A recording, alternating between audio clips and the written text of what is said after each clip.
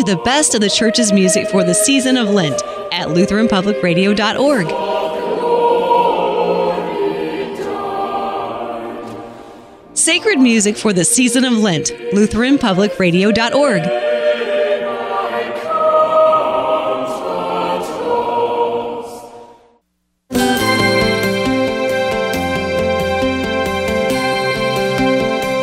Several days ago, we asked our listeners what kind of questions they had about coronavirus, COVID-19, the quarantine, and everything that surrounds it.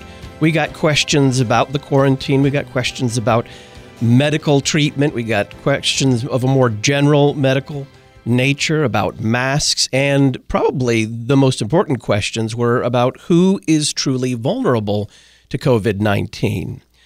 Now it's time to answer those questions, and joining us to do so on this Wednesday afternoon, the 25th of March, Dr. Nicholas Wohlgemuth. He's a postdoctoral research associate, infectious diseases at St. Jude Children's Research Hospital. Dr. Wohlgemuth, welcome to Issues, Etc. Hi, thank you. I do have to say at the outset that I am speaking today as a private citizen and not as a spokesperson for my employer. Dr. Wohlgemuth, most of us, average citizens, were really caught off guard by not only the virus and its growth, but by the reactions to those things. Were people in the infectious diseases field, were they surprised? Most people that study viruses are actually pretty familiar with the way that coronaviruses tend to emerge over time. You remember we had the SARS outbreak in the 2000s. We had the MERS outbreak more recently.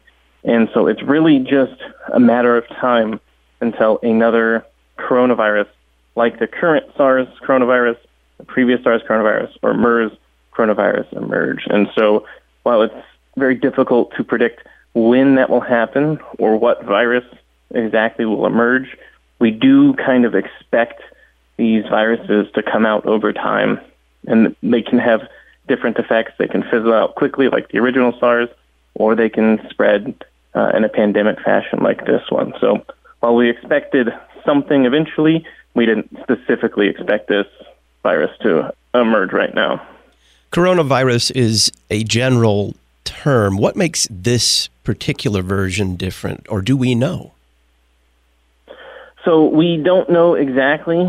It's actually some human coronaviruses cause simply just cases of the common cold. Some, obviously, like the original SARS coronavirus and this new one, tend to cause much more severe disease, especially in susceptible populations. And that's something that there are lots of great scientists working on right now to try to figure out what exactly it is about these viruses that make them so different. Let's go to some listener questions, beginning with Michael in Natoma, Kansas. He says, one report said it was going to clear up soon. Another said it was going to get much worse. Who's right? So I'm guessing the report that said it's going to clear up soon has to do with the potential seasonality of the virus. And since this is a new virus, we really don't know how seasonal it's going to be. Most coronaviruses, the human coronaviruses that cause the common cold, do seem to have a seasonality that causes them to decrease in the summer. So there is a chance that this virus could just naturally decrease in spread this summer. But quite frankly, we don't know. It could, based off of the current best modeling data, this virus will likely be around for at least another 18 months or so, and infect about 50% of the population in that time. Nathan asks, what does the ratio of the total people tested to the positive cases show about the current state of the pandemic? Should the percentage be rising, staying flat, or falling at this stage? It's always tough during a emerging virus pandemic like this. It takes a while to get a lot of the tests online, and so a lot of the spikes in cases that we've seen recently aren't necessarily a spike in infection. They're just a spike in our ability to detect infection. So if you look at some of the maps available online, they show huge increases in virus cases over the last few days. And part of that is because the virus is spreading. but a part of it is also just because we are implementing tests faster and faster, so we're able to detect more and more cases. Patricia asks, if one is diagnosed with COVID-19 and recovers, is reinfection possible, or is the body immune to reinfection? This is a great question. There have been a couple case reports where people were sent home after having apparently recovered from COVID-19 and then did go back to the hospital and have what appeared to be reinfection. However, we know that with the original SARS virus, that this virus can be very good at sticking around in the lungs. So it's very possible, and I would say likely, that these weren't cases of reinfection. They were actually cases of the virus just persisting for a long period in that person's lungs. And in that case, we have a problem between detecting infectious virus versus just viral RNA, which is evidence that the virus was there. So in this case, I think that reinfection is very unlikely and that you will get at least immunity that lasts for the short term, even if that's just a couple years. But again, reinfection is going to be unlikely with this virus. Lots of questions about quarantine situations. Matt in Niles, Illinois asks, what's the worst that can happen? It's a serious question that I have. What if all the quarantines were suddenly lifted and everyone went about their normal lives? What would happen to mankind then? It would not be very good.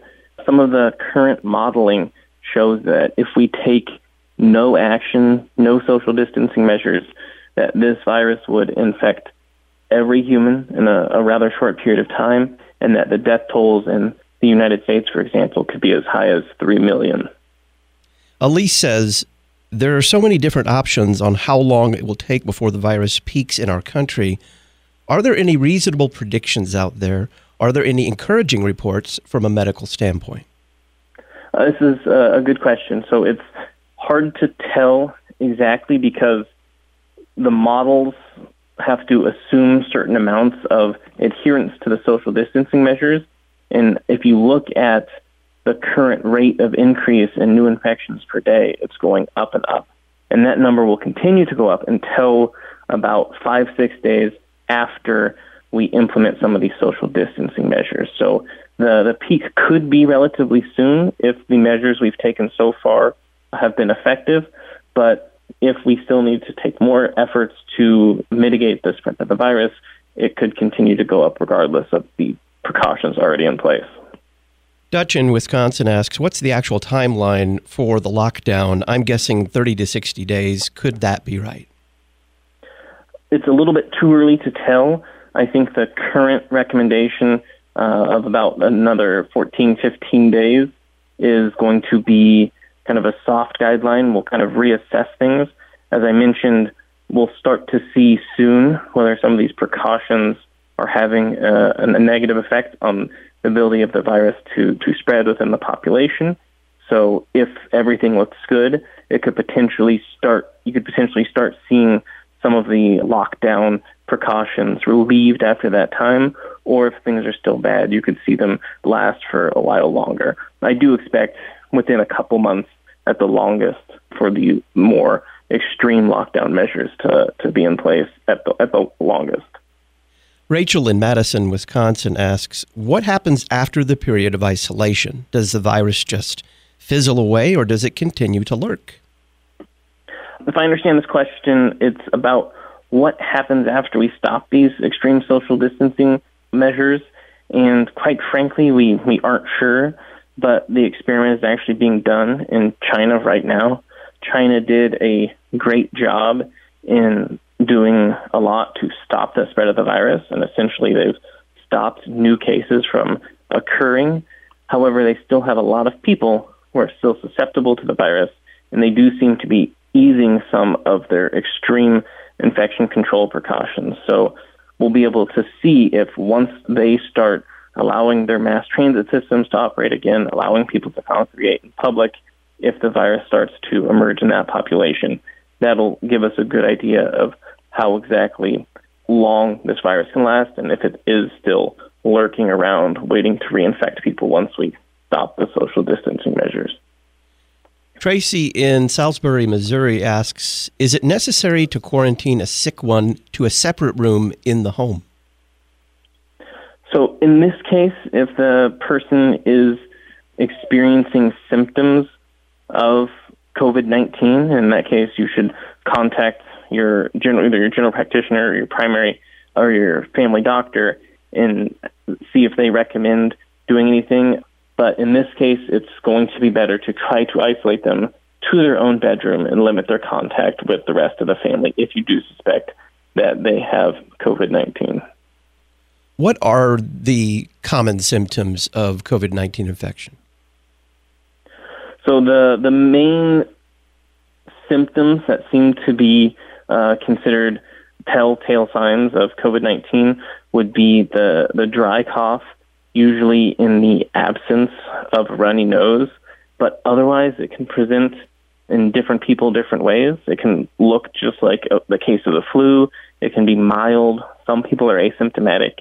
There's also emerging evidence in different parts of the world, and it's mostly anecdotal and case reports at this point, but there does seem to be some diarrhea associated with this disease as well in a subset of patients.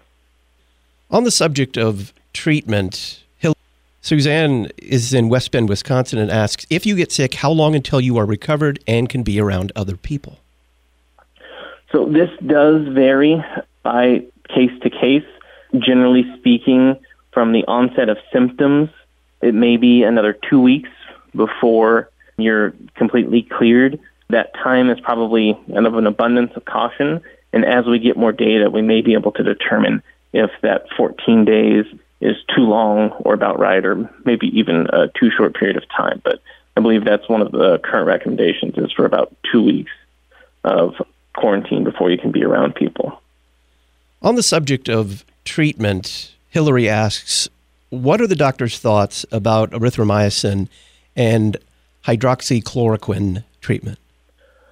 So this is a tricky question because there was one study done looking at the effect of azithromycin and hydrochloroquine treatment, and in it they did show that these treatments, they decrease the amount of viral RNA detected in the patients. However, when you actually read this study, it shows that the patients who received those treatments are also the only patients in the study that either died or were intubated. So if you're looking at the primary output of your study as patient outcome and patient health, the treatments did not seem to be effective. Gail in Napa, Idaho asks, are ibuprofen and acetaminophen dangerous if you take them after having contracted COVID-19? So the NSAIDs like ibuprofen are thought to most likely be fine, but there are some studies showing that they could increase the risk of severe disease. And so I think in an effort to do no harm, trying to avoid NSAIDs like ibuprofen or Aleve is probably a good route to go, but acetaminophen would likely be okay to alleviate some of the symptoms associated with COVID-19. Joan asks, I'm having a hard time finding any real advice on home care if one has the symptoms, but not severe enough to hospitalize. Several hospitals are saying vitamin C is helpful, although certainly isn't a cure. What would you say about, for milder cases, home care? So in that case, it's going to be a lot like if you have the flu. Make sure that you're getting plenty of fluids, plenty of rest, and go from there. Vitamin C can't hurt. And so just trying to just treat someone as if they were recovering from the bad case of the flu would generally be good advice. And then make sure to monitor their symptoms. And if they seem to be getting worse, go ahead and call your primary care physician to see if it's worth going in and getting them reevaluated. Michelle says, is fever the best symptom to gauge if you should be checked? I also heard the Admiral state that older people may run a low fever to be checked, even if it's 99.6 or above. Is that accurate?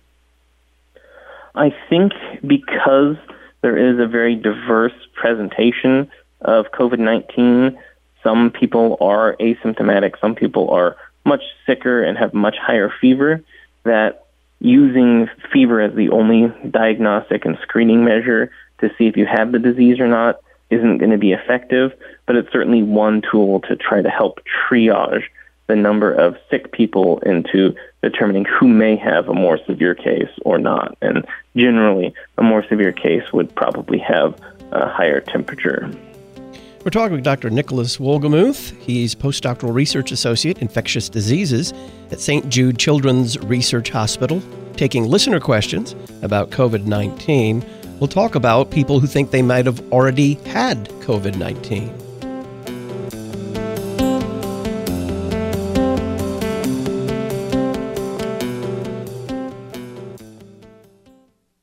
In 1939, the British Army received an Enigma machine that helped them crack the secret Nazi codes in World War II. In the March issue of the Lutheran Witness, the Reverend Sam Schultheitz writes about the Screwtape Letters, a book written by C.S. Lewis, a type of Enigma machine for deciphering the temptations of Satan. Read the March issue of the Lutheran Witness to learn more about the Screwtape Letters and how Satan tempts us today. Visit cph.org/witness to subscribe. The Lutheran Witness, interpreting the contemporary world from a Lutheran perspective. cph.org/witness. This week on The Word of the Lord Endures Forever, we're journeying on in Hebrews, Jesus, source of eternal salvation, warning against falling away, a sure and steadfast anchor, Melchizedek, and an indestructible life. Join me, Pastor Will Whedon, for The Word of the Lord Endures Forever, your daily 15-minute verse-by-verse Bible study on demand at thewordendures.org and on the Lutheran Public Radio app. Your sun-bleached felt church banners have seen better days. Held together with staples and superglue, they are a monument to Aunt Mabel's pastel-toned creativity from 1960. But it's time for a refresh. Ad Crucem has the solution that doesn't even need a Sharpie. We proudly offer Scapegoat Studios creations as well as Ad Crucem's original banners. Come and browse our wide selection of seasonal church banners. We also create banners and church signs to your design. Visit adcrucem.com. That's ADCRUCEM.com. Public schools are increasingly chaotic and undermine Christian children's faith. We need to rebuild our Lutheran schools to provide a truly Christian alternative. Redeemer Classical School is rebuilding this Christ-focused education in Fort Wayne, Indiana, teaching students to wonder at God's creation and to love their neighbors. We need you to help us give children this faithful Christian education. Donations to Redeemer Classical School go directly to providing scholarships. Visit fortwayneclassical.com/give. Education and edification. You're listening to Issues, Etc. Not only does our church need men right now, but the world needs men who will proclaim the gospel in its purity. Issues, Etc. regular guest, Dr. Peter Scare, Associate Professor of New Testament at Concordia Theological Seminary in Fort Wayne, Indiana.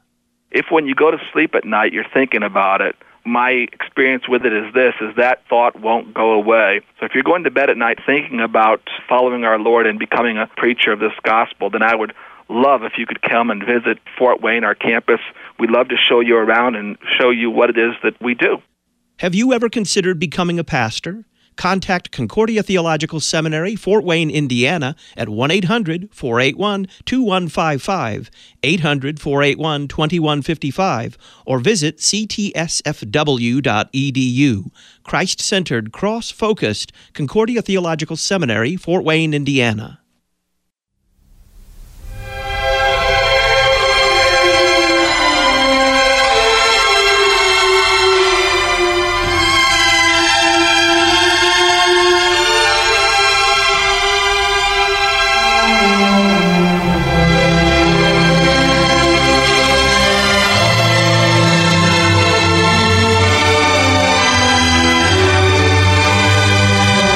That is the Philadelphia Orchestra with the Christmas hymn, Hark the Herald Angels Sing, playing right now on our 24/7 sacred music station. Since it is the day of the Annunciation, March 25th, and Christ's birth is being promised by the angel Gabriel to the Virgin Mary, we take a little break from Lenten music and play music of Christ's incarnation. You can listen to Sacred Christmas music until midnight Central at LutheranPublicRadio.org and on the LPR mobile app.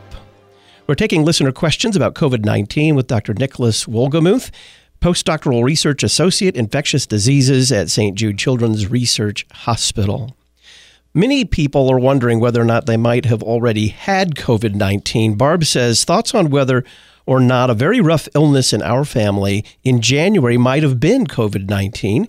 Aches, cough, low fever lasting 2 weeks. Son-in-law was tested and it was not influenza. So in that case, there are a lot of viruses that cause these sorts of symptoms. Depending on where your family is located, if there were in an area where there was widespread community cases of COVID-19, that it's certainly a possibility. However, as we all know from getting sick in years besides this winter, there are quite a few illnesses that cause quite a few diseases that cause severe illness similar to COVID-19.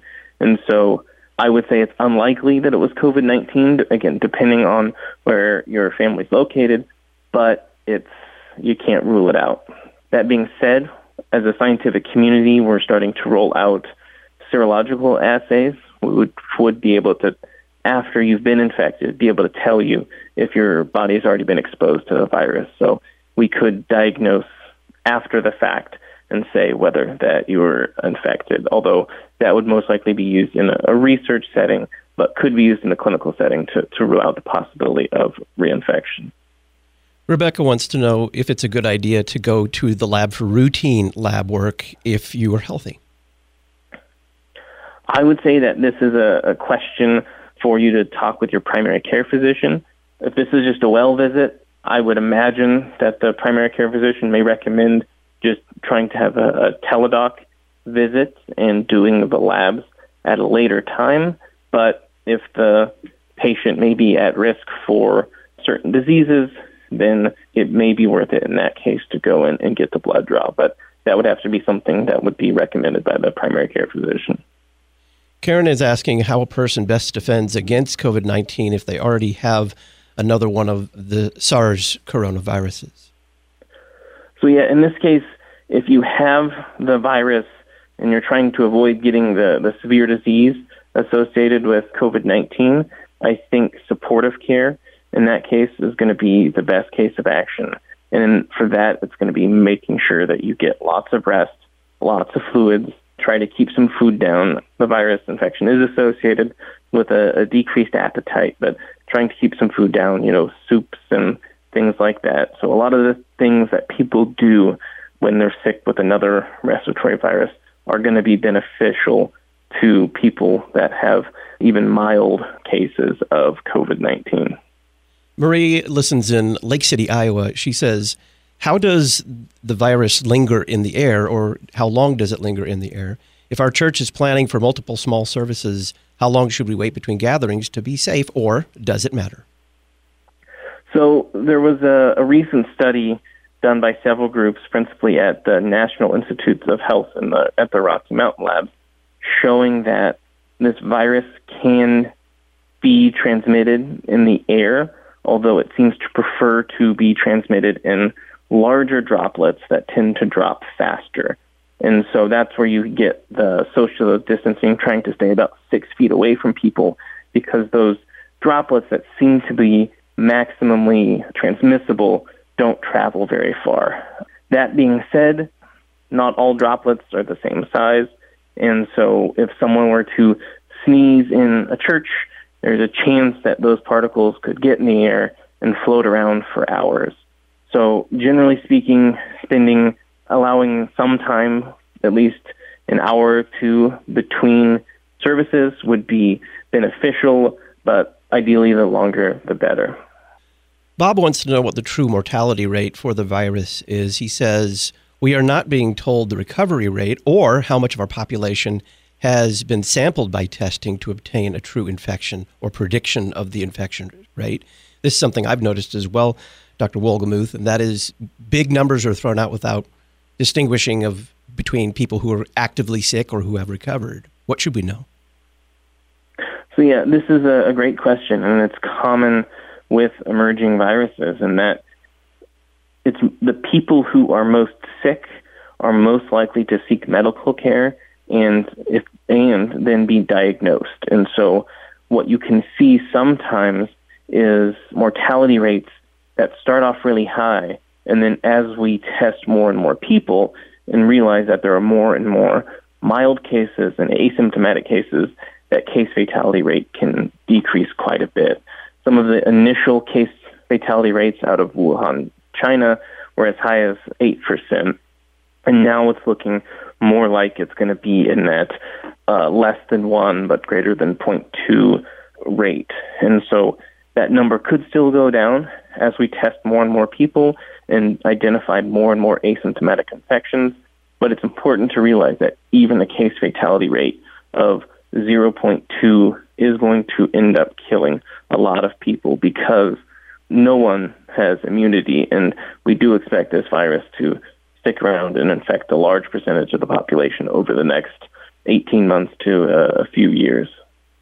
Ken asks, what's the story about ordering takeout food? Are some safer than others, and how can we determine which we might be able to use and which we should not or avoid altogether?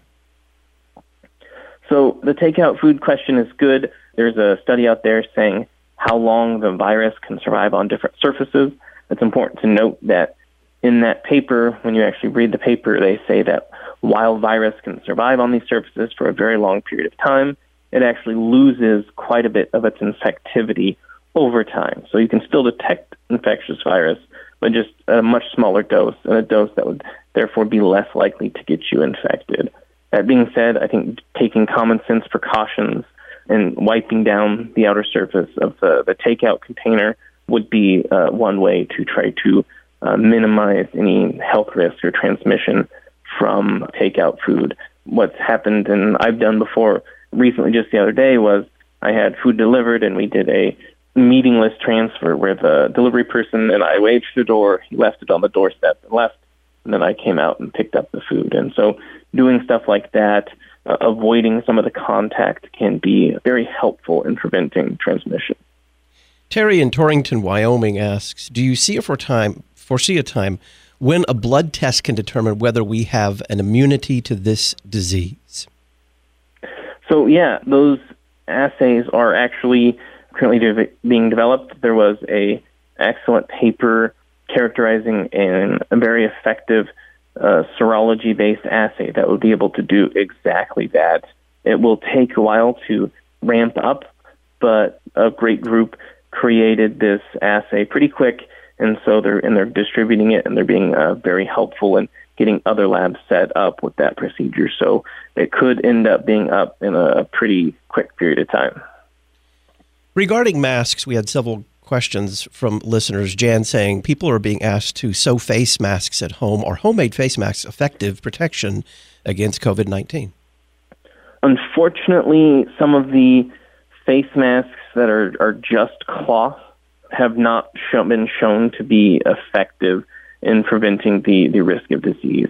That being said, there are reports of certain filters that could be sewn into the face masks that do make them more effective. And obviously using the CDC recommended either N95 respirator or a surgical mask is going to be better protection for our healthcare professionals, but it does look like we could try to optimize the effectiveness of cloth masks by instituting the insertion of different filters in them and trying different things to make them more effective.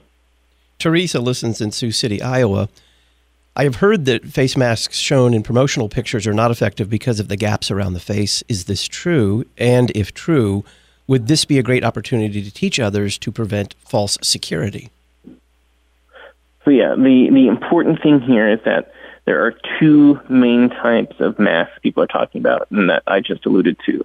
The first is an N95 respirator, which is a very tight-fitting mask, and you actually need to, in an occupational setting, be fit tested for it to make sure that it fits very tight, but that when it is fitting tight, you can still breathe appropriately. The problem with these masks is that because they fit so tight, they're very, very uncomfortable. And because they're uncomfortable, people usually try to get the one size bigger mask because it's more comfortable, but that bigger mask is going to allow for more airflow from the sides and be less effective.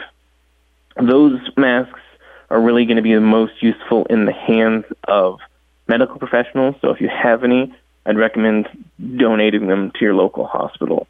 The surgical masks, on the other hand, can be effective if used properly. However, very few people know the correct way to put on and off the masks and how to wear them in such a way to try to minimize the airflow that can come in from the sides. And so if you have some surgical face masks, they are going to, if you use them perfectly, they can offer you some protection, but not much. And so for me, if I'm at work and I'm trying to avoid either infecting someone or spreading infection, what I would do is I would wear a mask in that case. But if I'm out grocery shopping, I'm not wearing a mask, because in low-risk situations like that, they really don't offer much protection. And as the listener pointed out, they can give you a sense of false security that could make you bolder and more likely to go out when really they are only offering minimal protection. Dr. Nicholas Wohlgemuth is our guest, postdoctoral research associate, infectious diseases at St. Jude Children's Research Hospital. We're answering listeners' questions about COVID-19. Who is vulnerable? We'll answer some of those next.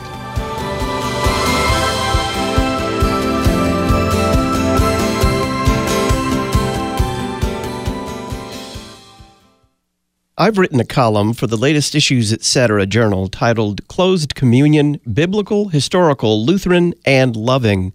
We'll send it to you for free. Just click the red journal subscription button in the right-hand column at issuesetc.org. In the Wittenberg Trail feature, Dr. Nancy Almodovar writes about her journey from the profound doubt produced by her former Calvinist beliefs to the absolute certainty of Lutheran theology. The free online Issues Etc. journal, issuesetc.org. Recently graduated from high school or college and looking for a chance to serve a community in need while sharing the good news of Jesus Christ? Lutheran Young Adult Corps may be for you. Lutheran Young Adult Corps provides opportunities for long-term, full-time service for 10 weeks through the summer or 10 months over the school year in places like St. Louis, Philadelphia, and Boston. Find out more about Lutheran Young Adult Corps by finding us online at lcms.org/YACORPS or on Facebook, Twitter, and Instagram at Lutheran YA Corps. Your comprehensive source for information, teaching, and truth.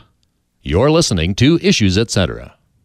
In many ways, St. Matthew Lutheran Church in Bel Air, Maryland is just like any other Lutheran Church Missouri Synod church. They have worship services each Sunday and reach out to their community, but one thing they don't do is pay their electric bill. Hello, this is Rahema Kavuga, Synod Relations Manager of Lutheran Church Extension Fund. And if you want to hear what St. Matthew actually did to eliminate their electric bill, just visit interesttime.org. That's interesttime.org.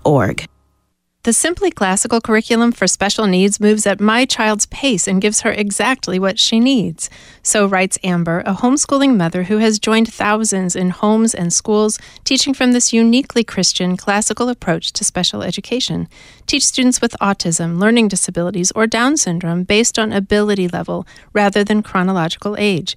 Use promo code LPR20 today at classicalspecialneeds.com. classicalspecialneeds.com.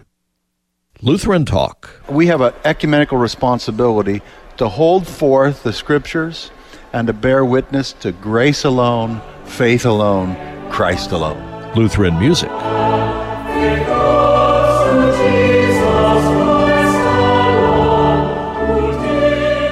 Listen anytime, anywhere in 2020 with the Lutheran Public Radio mobile app. Download for iPhone, Android, and Kindle at issuesetc.org. The Substitute Organist Service, aptly abbreviated SOS, really has come to our rescue. Pastor Jim Hollowatch of Christ Lutheran Church in Jackson, Mississippi. With the ever-growing shortage of skilled musicians in our community, we were approaching a real crisis. But thanks to the Substitute Organist Service, help is always just minutes away. With its easy, intuitive interface, friendly customer service, and outstanding musicianship, you really couldn't ask for more. You can find out more about the Substitute Organist Service at churchmusicsolutions.com.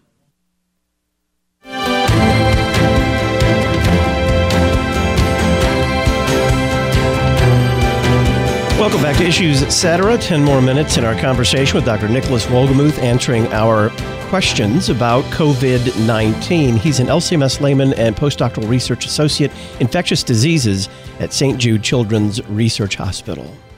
Dr. Wohlgemuth, a lot of the questions came around the kind of the epicenter of who is most vulnerable to COVID-19. Caro writes this: how vulnerable are people of any age who have asthma? I noticed the CDC put out ads listing this as an underlying condition, but the vice president now seems to be saying that it's only elderly people with underlying conditions that are of the gravest concern.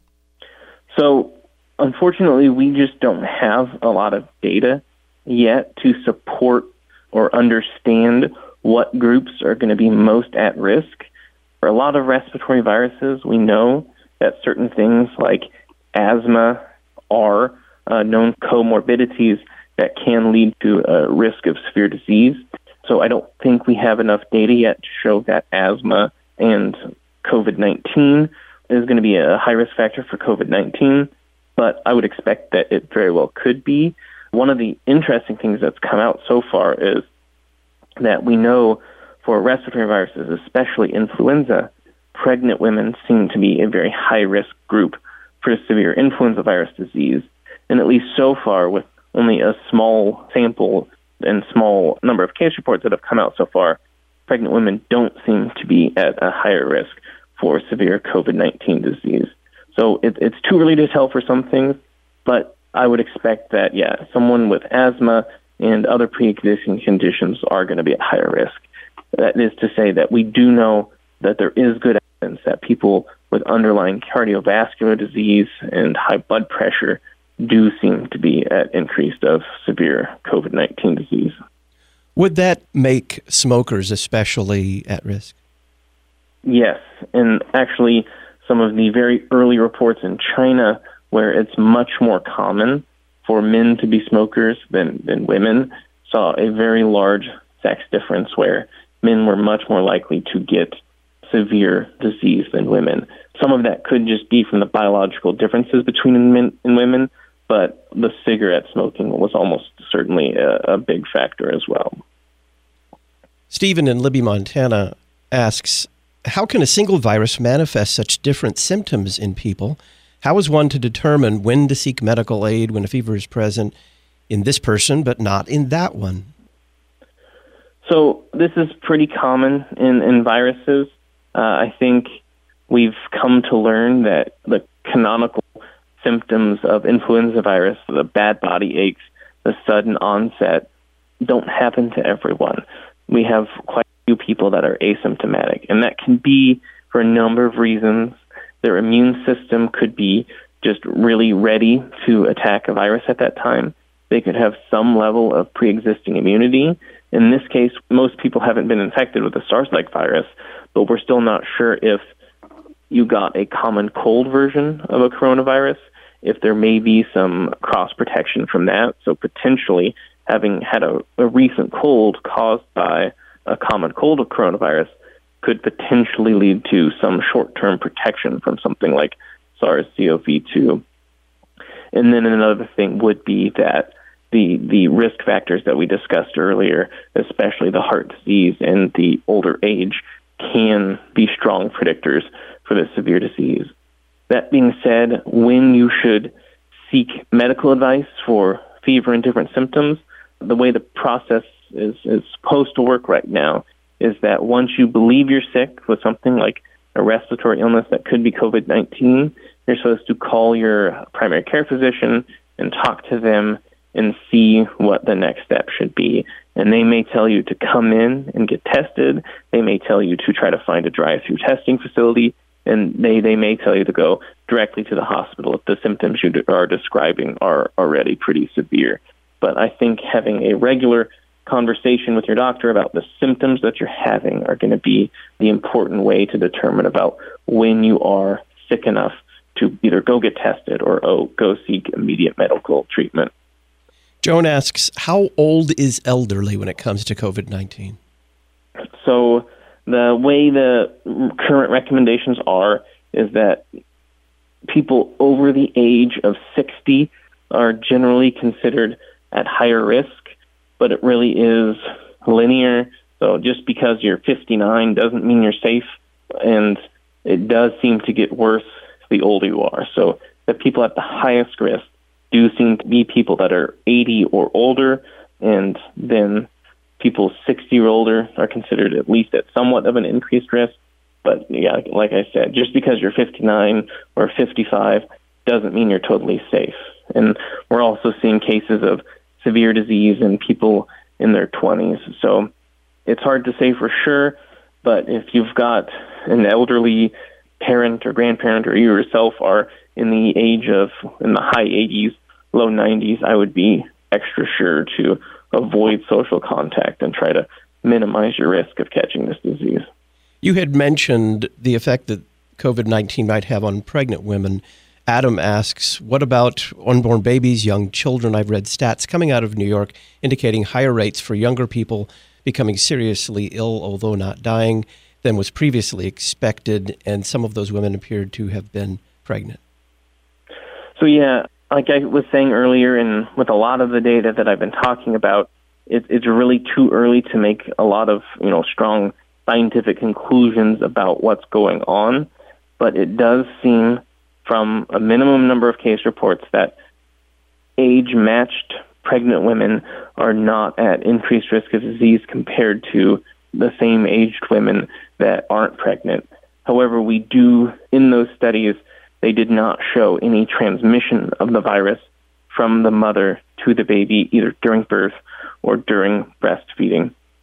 But the New York samples are actually a good case of where lots of other parts of the world we're seeing that it's really mostly the older people being hospitalized. We are seeing a much higher percentage of young individuals in New York and in the United States in general coming down with severe disease. And that's not something that we really expected to see, but it's definitely out there.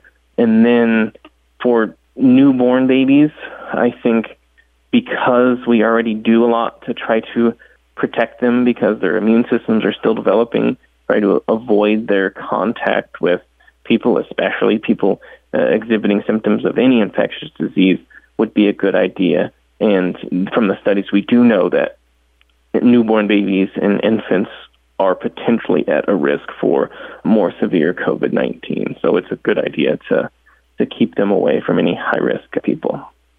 Zachary asks this question regarding medical ethics. Doctors are wrestling with limited resources in choosing who receives care and who does not. Christian patients are laying down their lives for their non-Christian neighbors, but in all other cases, do we cast lots or adopt the utilitarian principles of today? So I think it's really tough. I don't envy the physicians and the care providers that are in the position of having only a limited number of ventilators and having to decide whether to potentially take a patient off a ventilator because they're unlikely to survive the outcome of the disease and give that ventilator to someone who's more likely to survive with the use of that. I think what we can do now is try to, before this gets too bad in the United States, make sure we are ramping up production of these critical medical devices to try to not have to put both patients and physicians through those incredibly difficult decisions. Finally, then, Dr. Wohlgemuth, what is the best piece of medical advice that you could give our listeners in this time of COVID-19 infection? I would say that the best advice would be to follow the CDC recommendations and get as much information as you can. I think I tried to make it clear throughout that there's a lot we know or we think we know, but there's a lot that is still evolving and that we don't know. And so staying up to date on the current COVID-19 information and following the CDC guidelines and making sure to stay engaged. And sometimes it's tough to read the news, it's scary, but just making sure that you're following the latest guidelines from the CDC and other medical bodies would be incredibly important. Dr. Nicholas Wohlgemuth is an LCMS layman, postdoctoral research associate infectious diseases at St. Jude's Children's Research Hospital. Dr. Wohlgemuth, thanks for being our guest and thanks for your service. Yep, thank you so much for having me. This is an uncertain time for children as well, and I can think of no better way to comfort your children in the midst of these uncertain times than the Issues, Etc. Book of the Month for March. It's written by Pastor Will Whedon. It's a children's book called See My Savior's Hands. It delivers the gospel, telling the story of Jesus' life, his death, and his resurrection. Find out more about See My Savior's Hands at our website, issuesetc.org, or call Concordia Publishing House, 1-800-325-3040. Ask for the Issues, Etc. Book of the Month for March. See My Savior's Hands by Pastor Will Whedon.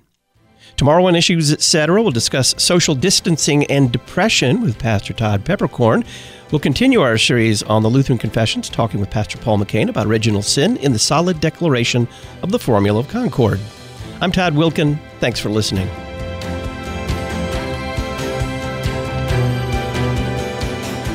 Listen weekday afternoons to Pastor Todd Wilkin and guests on Issues, Etc. Issues, Etc. is a listener-supported program. Your financial support is vital for the continuation and expansion of this worldwide outreach.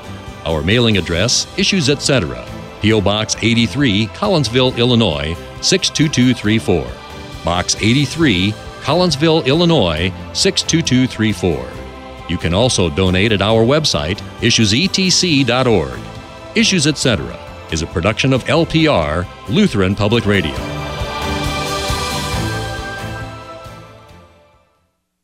College Preparation Station in Maryville, Illinois offers ACT, SAT, and PSAT test prep, scholarship application classes, college and career counseling, and more. Hi, this is Lori Konski, president of College Preparation Station. We have helped our students obtain more than $7 million in tuition scholarships in 12 years. Find out more at cpsprep.com. Let us help you create a vision and find your future. The College Preparation Station in Maryville, Illinois, cpsprep.com. Trinity Orchard Farm is settled between two rivers, showing the way to the water of life. For worship that is reverent, relevant, and refreshing like pure water, or for excellent education in a unique setting, check out our church and school. We're just 5 miles north of Highway 370 on Highway 94 in St. Charles County. Visit us on the web at trinityorchardfarm.com. That's trinityorchardfarm.com. Our phone number is 636-250-3350.